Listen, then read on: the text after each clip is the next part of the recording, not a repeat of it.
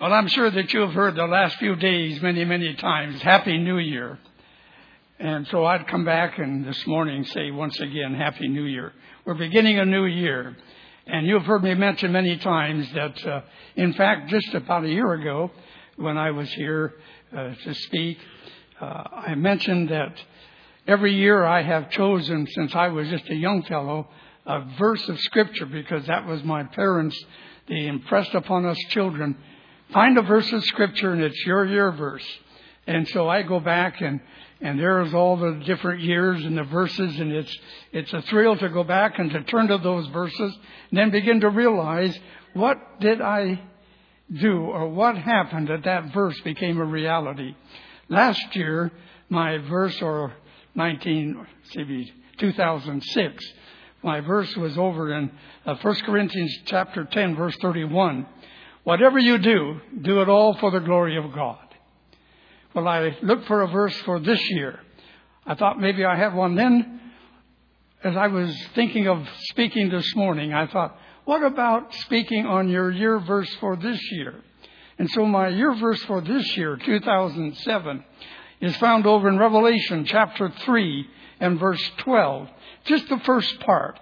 And it says, all who are victorious will become pillars in the temple of my God.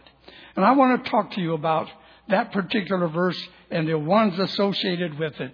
And as we turn to Revelation chapter 3, verse 12, let's just bow for prayer. Father, we thank you this morning for your many blessings. We thank you, Father, that today we live in a country that we have freedom. We could come together just to worship you without being molested. And I thank you, Lord, for our freedom. We have come this morning to hear the message that you have for us. I ask that you hide me behind the cross of Christ and help me to lift up Jesus, knowing if he be lifted up, he will draw people to himself. And so I ask, speak to us through your word. I ask it in Jesus' name. Amen. There was a little blonde girl, Jenny, 5 years old. She was excited that day because she was going to go shopping with her mother. And as they did their shopping and they were standing in line at the checkout counter, all of a sudden she saw it. It was a little pink box, and in the pink box was a strand of pearls. And it caught her eye, and she fell in love with it. And she said, "Oh, Mommy, can I have it? Please get it for me." And the mother stood there for a while, and then she picked up that little box.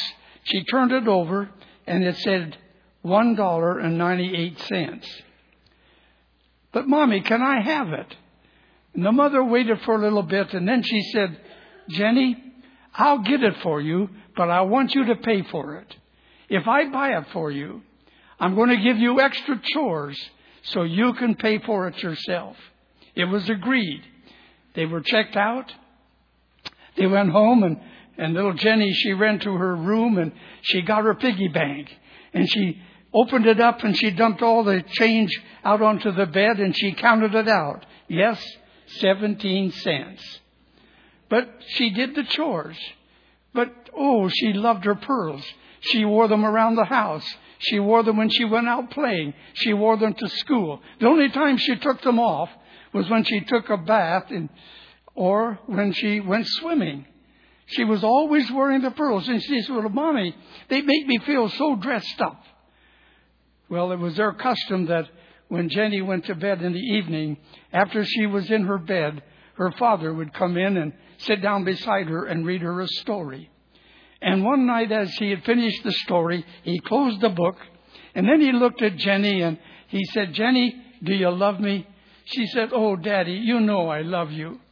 "Well then, Jenny, will you give me your pearls?" And she said, "Oh no, Daddy, not my pearls. You can have my favorite white horse in my collection. You know that white horse that has the pink tail?" But Daddy said, "That's okay, Jenny. But Daddy loves you," and he kissed her goodnight. A couple of weeks went by, and again, as he had finished the story, he closed the book and he said, "Jenny, do you love me?" And she said, "Daddy, you know I love you." Well, then, Jenny, will you give me your pearls? And she said, oh, no, not my pearls, Daddy. You can have my new doll. You know, the one I just got for my birthday? And you can even have the yellow blanket that goes with her sleeper. Well, that's okay, Jenny. I love you. And he kissed her goodnight. A few nights later, he came back to her bedroom. And as he came in, she was sitting on her bed, cross-legged in Indian style. And he noticed that she was very sober. And as he came closer, there was a little tear running down across her cheek. And he said, Jenny, what's the problem? What's happened?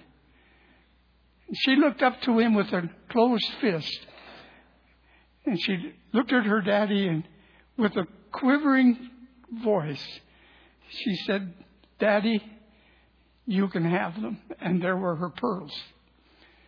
And that father fought back the tears as he reached out to take those paste pearls. But at the same time, he reached in his other pocket and he took out a blue velvet case and he handed it to Jenny. And when she opened it, it was a strand of genuine pearls. As I read the story, I thought that is so much like our God. How He wants us to give up the paste world, the things that soon fade away, and He wants to give us Jesus.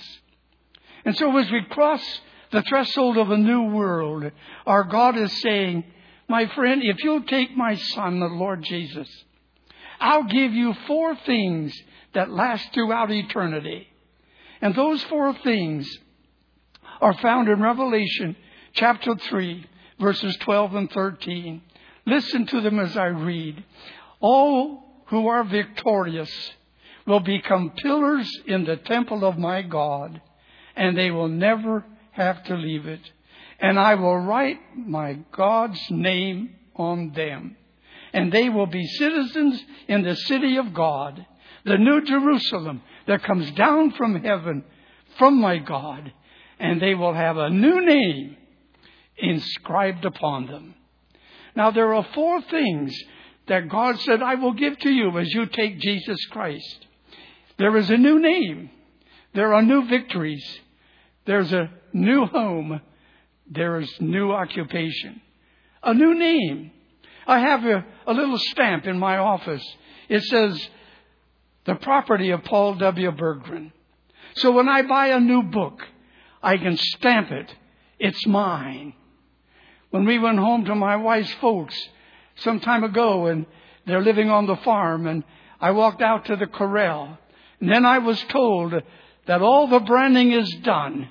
Every cow, every calf is marked with that big letter B. It expressed ownership.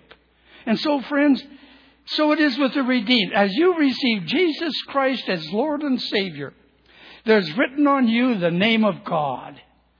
You have been sealed, branded, if you please, by the Holy Spirit. That signifies that you're no longer your own. You have been bought with a price.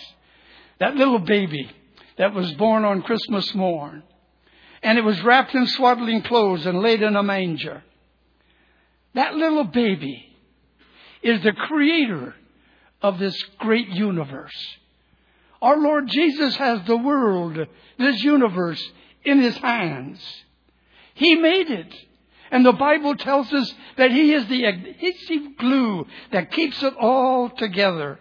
He keeps it from falling all apart. But it also says, the Bible tells us in John, although He made the world didn't recognize Him when He came. What a tragedy.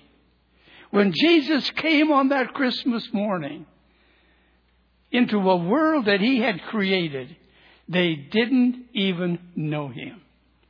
And then we read in John 1:10 these potent words. He came unto His own, and His own received Him not. Now, so many times we read that and we just pass over it. But you know, it's a tremendous statement in the Greek language. For in the Greek language, there are words that have a different meaning according to their gender. And we have these words. He came to his own, and his own received him not. Those two word owns do not mean the same. He came into his own. That's in the neuter gender. And it really means he came to his own things, his own place, his own house. And his own received him not. That word own is in the masculine gender. It means his own associates, his own relatives, his own family. So actually, if you read it from the Greek language, that verse reads something like this. He came into his own universe, which he had created, and his own family, his own people did not know him. But don't stop reading. The next verse goes on to say, but as many as received him, to them he gave the authority to become the children of God, even to them that believe on his name. The Bible is telling us to become a child of God, we must believe. Not just the facts and have them settled in our mind, but it must go down to the heart.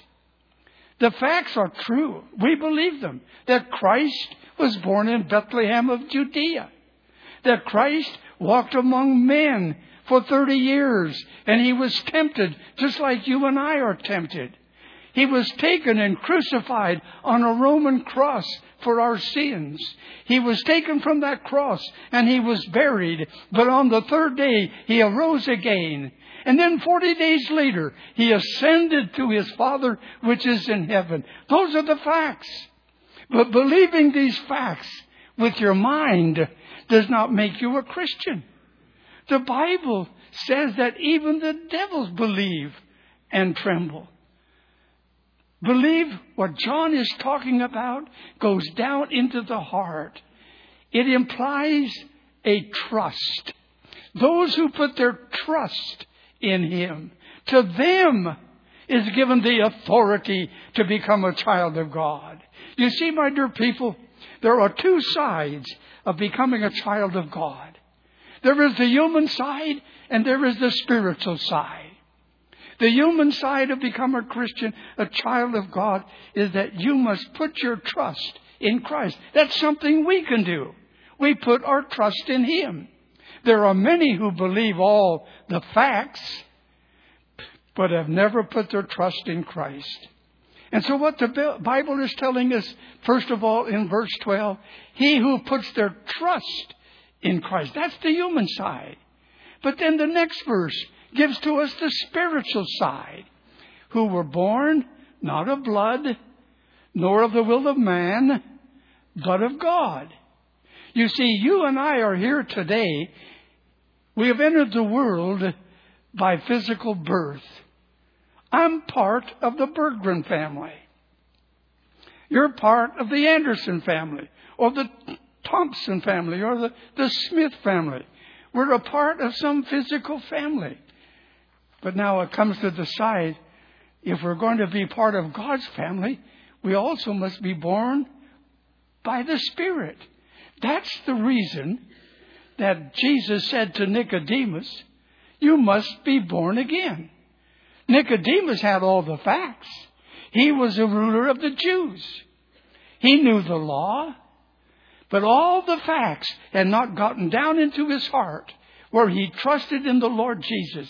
And when he met the Lord Jesus, Jesus said to him, Nicodemus, you must be born again. For to be a child of God, it's not by blood. That is, it's not because our parents are Christians or that we grew up in a Christian home or a Christian nation. It just doesn't run in our veins. It's not by the will of the flesh. You cannot work yourself into it. You cannot turn over a new leaf. You cannot do just all the right things, nor by the will of man. No one else can do it for you. No bishop, no priest, no pastor, no parent, no friend, no creed. Only God can do it. To become a child of God, the Bible says it's a gift. Not of works, lest any man should boast. To become a child of God my dear people, you must receive the gift, God's Son.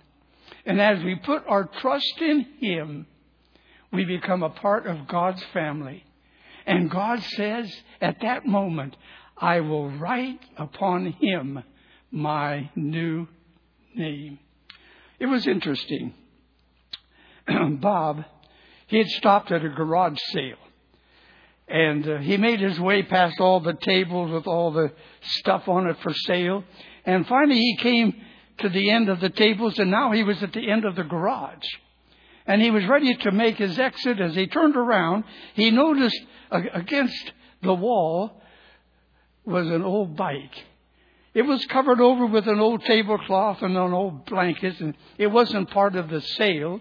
But he stood and he looked at that old bike, and he turned to the man of the house and he said, "Is that bike for sale?" Well, the man stood there for a moment and he thought, and he said, "Well, I'll tell you, my wife said everything's got to go. So I guess, yes, it's for sale." "Well, what do you want for it?" And the fellow looked at the old bike for a while and he said, "Man, it doesn't even run. The engine is froze up, and you probably can go buy a new bike for what it's going to cost you to fix up this old thing. But what do you want for it?" And again, the fellow stood there and he looked and he thought, "Well, you know, I can take it over to the junkyard and they'll probably give me $35 for iron. What about $35? And now the other gentleman looked at the old bike and he thought, "What will my wife say if I bring that thing home?" But he said, "You know, it had potential. Maybe I can polish it up. If it don't look right, well, I can maybe sell some of the parts.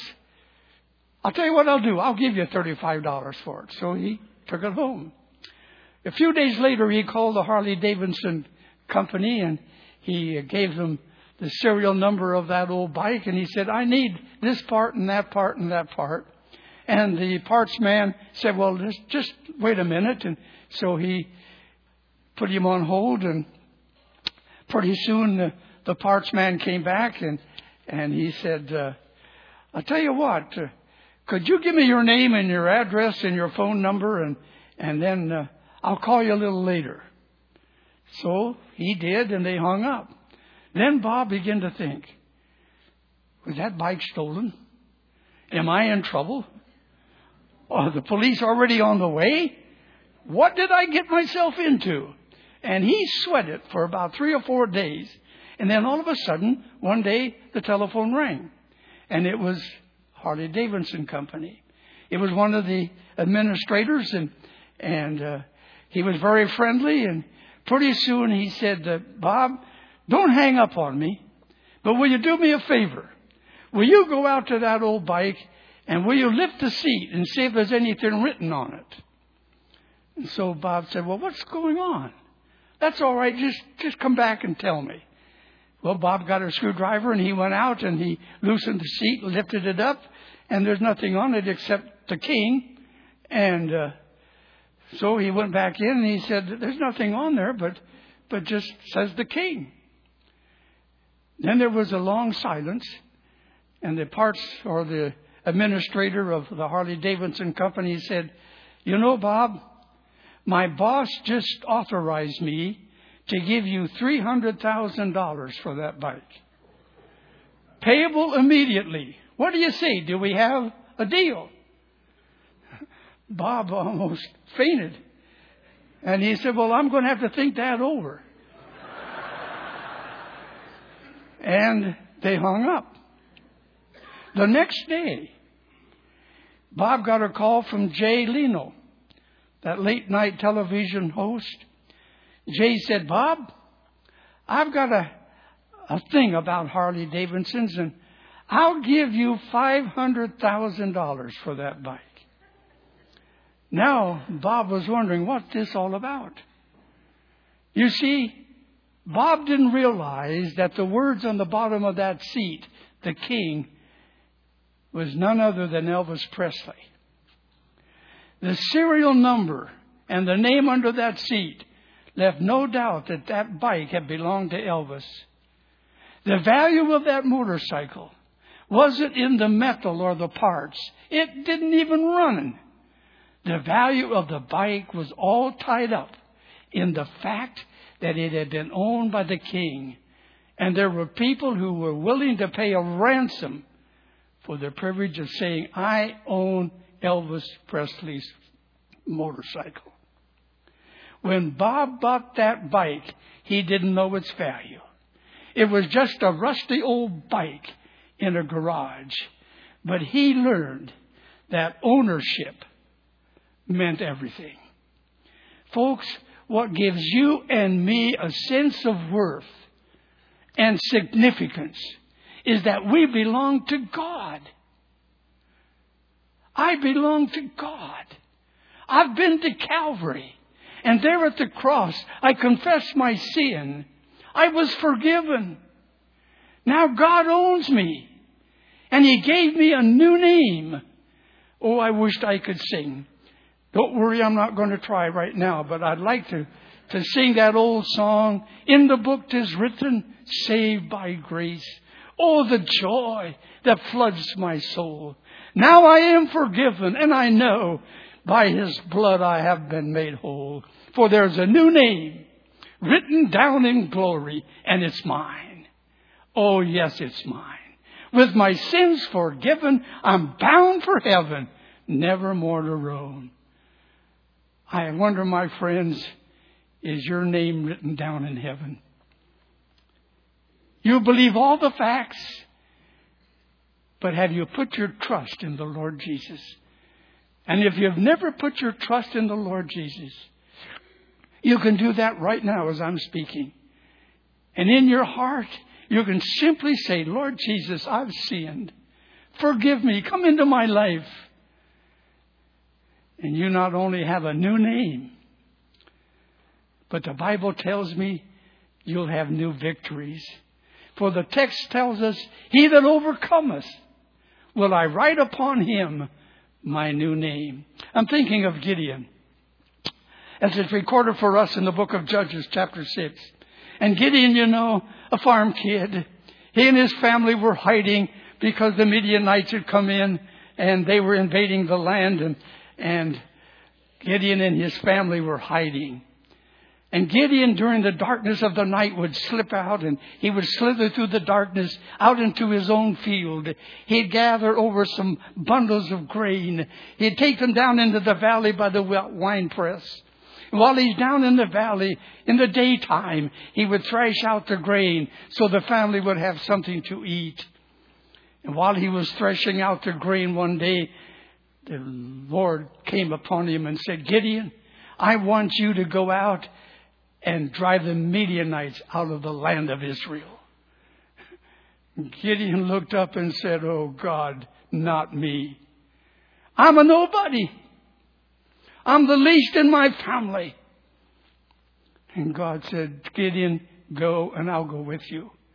And Gideon left that threshing floor. He went out and he rounded up 300 men. And they went against that great army of the Midianites. And he drove them out of the land. And God gave them the victory. You see, my friends, the Bible says if God be for us, who can be against us? Oh, I wish that every one of us this morning, as we begin a new year, could say, I am crucified with Christ. Nevertheless I live, yet not I, but it's Christ that's living within me. In other words, on the cross, I am in Him. In life, He is in me. And I can do all things through Christ that liveth in me. I'm thinking of a young man, and perhaps you've heard his testimony. David Ring. He had cerebral palsy. It was difficult for him to talk, difficult to speak and walk. But he gave his heart to Jesus. And after a short time, he felt the call into the ministry. And those who knew him said, David, you can't go in the ministry. You can hardly speak, and it's hard for you to walk. You'll probably never marry. You'll never have a family. But David felt that call of the Lord in his heart, and he prepared. Today, David Ring is an evangelist. It takes him a while to preach, but when he speaks, the Spirit of God flows through him. He married a beautiful young lady. They have 3 little children. And at his inspiration one night, David was asked to give his testimony. And as he was asked to stand and give his testimony, the master of ceremonies said, just say something about 5 minutes. And David stood and he said, folks, I can't hardly say my name in 5 minutes. But he gave a short testimony. And then he said, can I sing my testimony? Now, he wasn't a singer, but the music began to play softly. And he began to say the words, I heard an old story, how a Savior came from glory, how he gave his life at Calvary to save a wretch like me.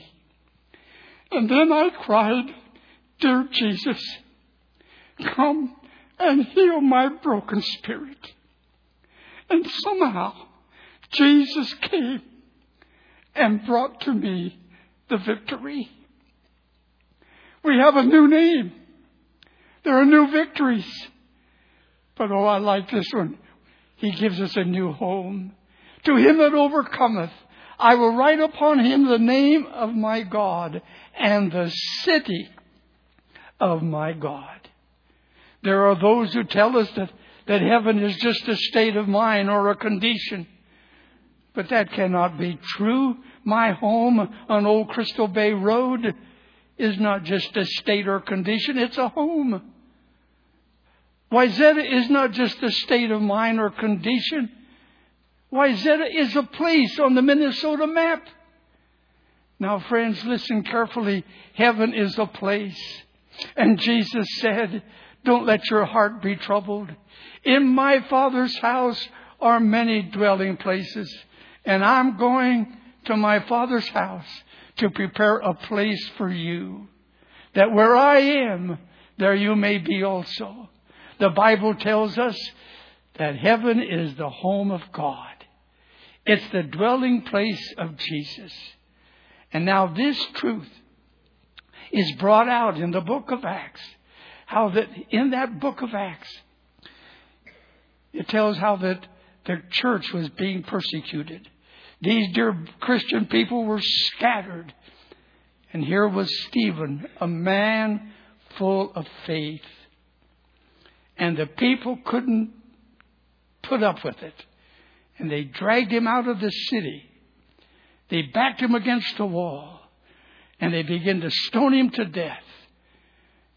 And while those eyes began to swell shut, and perhaps those stones were cutting his body, and that body is becoming weaker and weaker, and as he drops to the dust beneath his feet, he said he looked up and he saw Jesus standing at the right hand of God. Friends, it will not be the golden streets, and it will not be the gates of pearl that will make heaven so attractive. It will be home. Home in the presence of Christ. Home with our loved ones who have loved Jesus. Oh, I've mentioned many times, and I was thinking about it this week, as you grow older, you begin to reminisce. But I've mentioned many times how that in our home after breakfast we would have devotions where my father would read the scripture and he would pray with his children. And Mother went to be with the Lord when we were just so young. And so as we'd have those devotional times, it turned so many times to heaven. And we kids would say, Dad, what's heaven like? To me, we never got ice cream when I was a little boy. I know I used to say, Dad, will there be ice cream in heaven? And my dad would say, son, there'll be ice cream in heaven. You can have all you want. Heaven. We begin to talk about heaven. As I grew older, I went off to college went to seminary, and now I was leaving to be a pastor of a church full time. And I went out to Keene, Nebraska. And then I went into evangelism, and I was asked to go to Alwood Free Church, just north of Black Duck, Minnesota. And as I was in meetings in the dead of winter, early one morning I got a call from my brother Jim. And Jim said, "Paul, Dad went to be with the Lord today." My heart was broken. But I said, "Jim, I'll be home as quick as I can." And I talked to the people of the church, and they released me. And I began to drive across the countryside on that cold winter morning. The tears were running across my cheeks. It's always hard to say goodbye. But then all of a sudden, in the coldness of that day, and through the tears, I began to think how exciting it must have been for my father. He closed his eyes from that weakened body that he had, and he opened them, and he found it heaven. He saw the Lord whom he loved. He saw his wife, my mother. He saw my brother, my sisters. What a reunion it must have been. And I wonder if this isn't what David was talking about when he penned that 23rd Psalm. "Yea, though I walk through the valley of the shadow of death, I'll fear no evil. For thou preparest a table before me. And in the end, I shall dwell in the house of my Lord forever." You know, folks, I think it will take some of us a good long time to get used to heaven. As you know, I've had the back surgery this past couple of years and the knee surgery. And sometimes I think I'm walking like an old man. But you know, it's going to be great.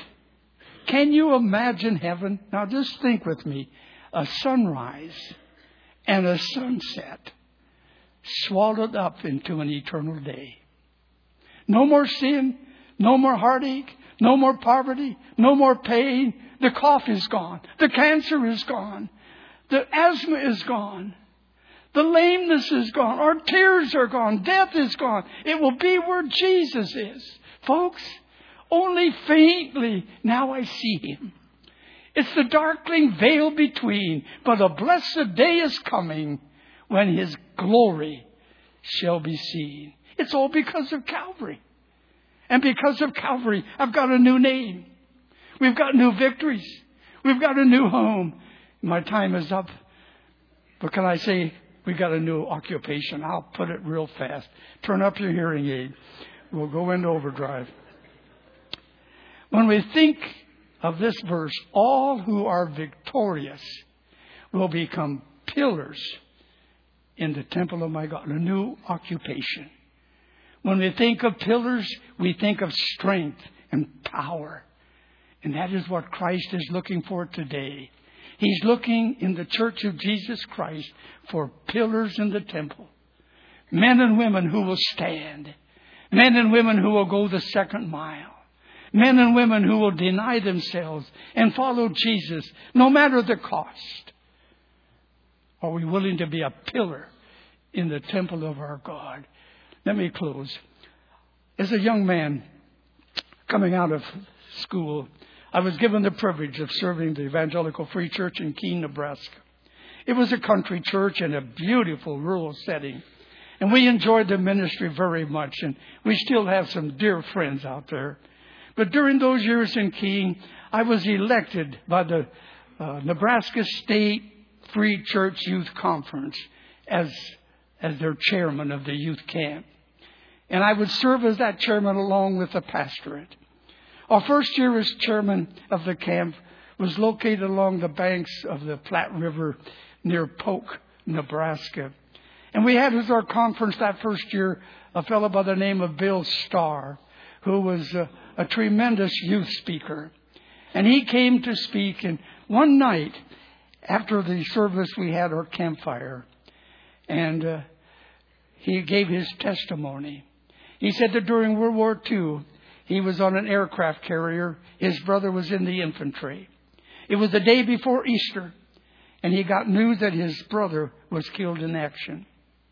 He said, my heart was broken. There were tears. But at that same time, the captain of the ship came and said, Bill, tomorrow is Easter. Would you be willing to lead a service for the men on board ship? And Bill wanted to say, no, my heart is just too heavy. But he said, yes, I'll do that. On Easter morning, it was a beautiful day. The ship glided through the waters as Bill led the men in singing some of the old hymns of the church. And then he gave an Easter message that Christ rose from the dead. And though we sorrow, we not sorrow as those who have no hope. For Christ said, I am the resurrection and the life. Though he were dead, yet shall he live. And he gave the message. And then he gave an invitation to any of the men. He said, fellas, we're buddies on this ship. But do you know Jesus Christ? Would you receive him today and have eternal life? The service was over. Later that day, a cry was heard.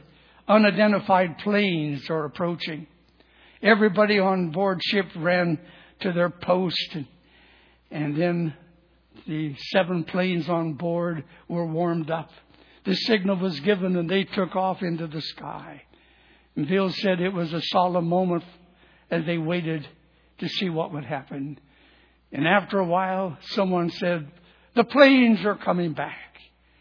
And here comes the plane, but there were only 6. 1 had been shot down. The first 5 came and they landed upon that board ship. And the 6th was not there. So that 7 planes circled the ship in honor of the one that was shot down. And then as he came around again, he came in to bring his plane on board that ship.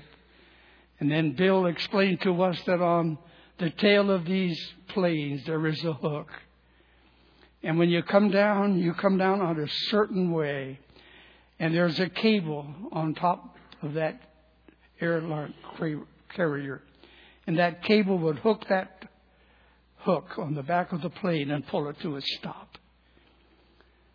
And he said as that plane came to come down, the pilot realized he was on the wrong angle. So he lifted the nose up to take it back into the air. But he was too close to the deck of the ship. And that cable caught that tail and it slammed it down on deck. It burst into flames. One of the boys on bottom side rushed up to see what had happened. And without looking, he ran right into the pillar. And it cut him so severely, he dropped dead. And that night by the campfire, Bill said, I literally stood in the blood of my buddy. But I was so glad that morning I told him about Jesus. As a young preacher, I stood around that campfire and I left. I walked across in the darkness to that little cabin on the Platte River. And all alone, I knelt by my cot on that cement floor. And I prayed, oh God, you may not be able to use me, but I'm available.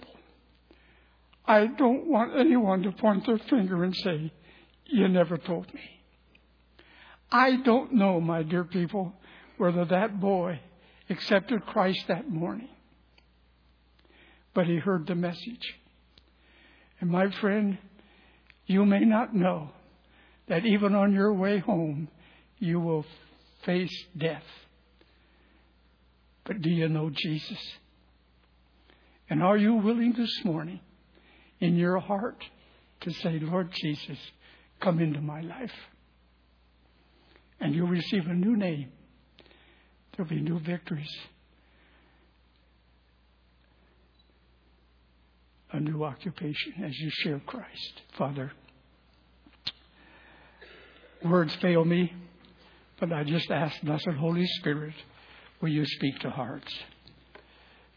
And we pray, Lord, that you will be with that one right now that he says yes to Jesus Christ. And just before I ask Carol to come and we'll have communion with our heads bowed. And my friend, as we sit around the table this morning, do you know Jesus? If not, will you do it right now? Maybe you've walked with Christ many years, but in your heart right now, you too, whenever possible, share the good news of Christ. I don't know what your need is, but will you turn it over to the Lord? Father, it's our prayer. I commit each one to you. Give us victory, for I ask it in Jesus' name. Amen.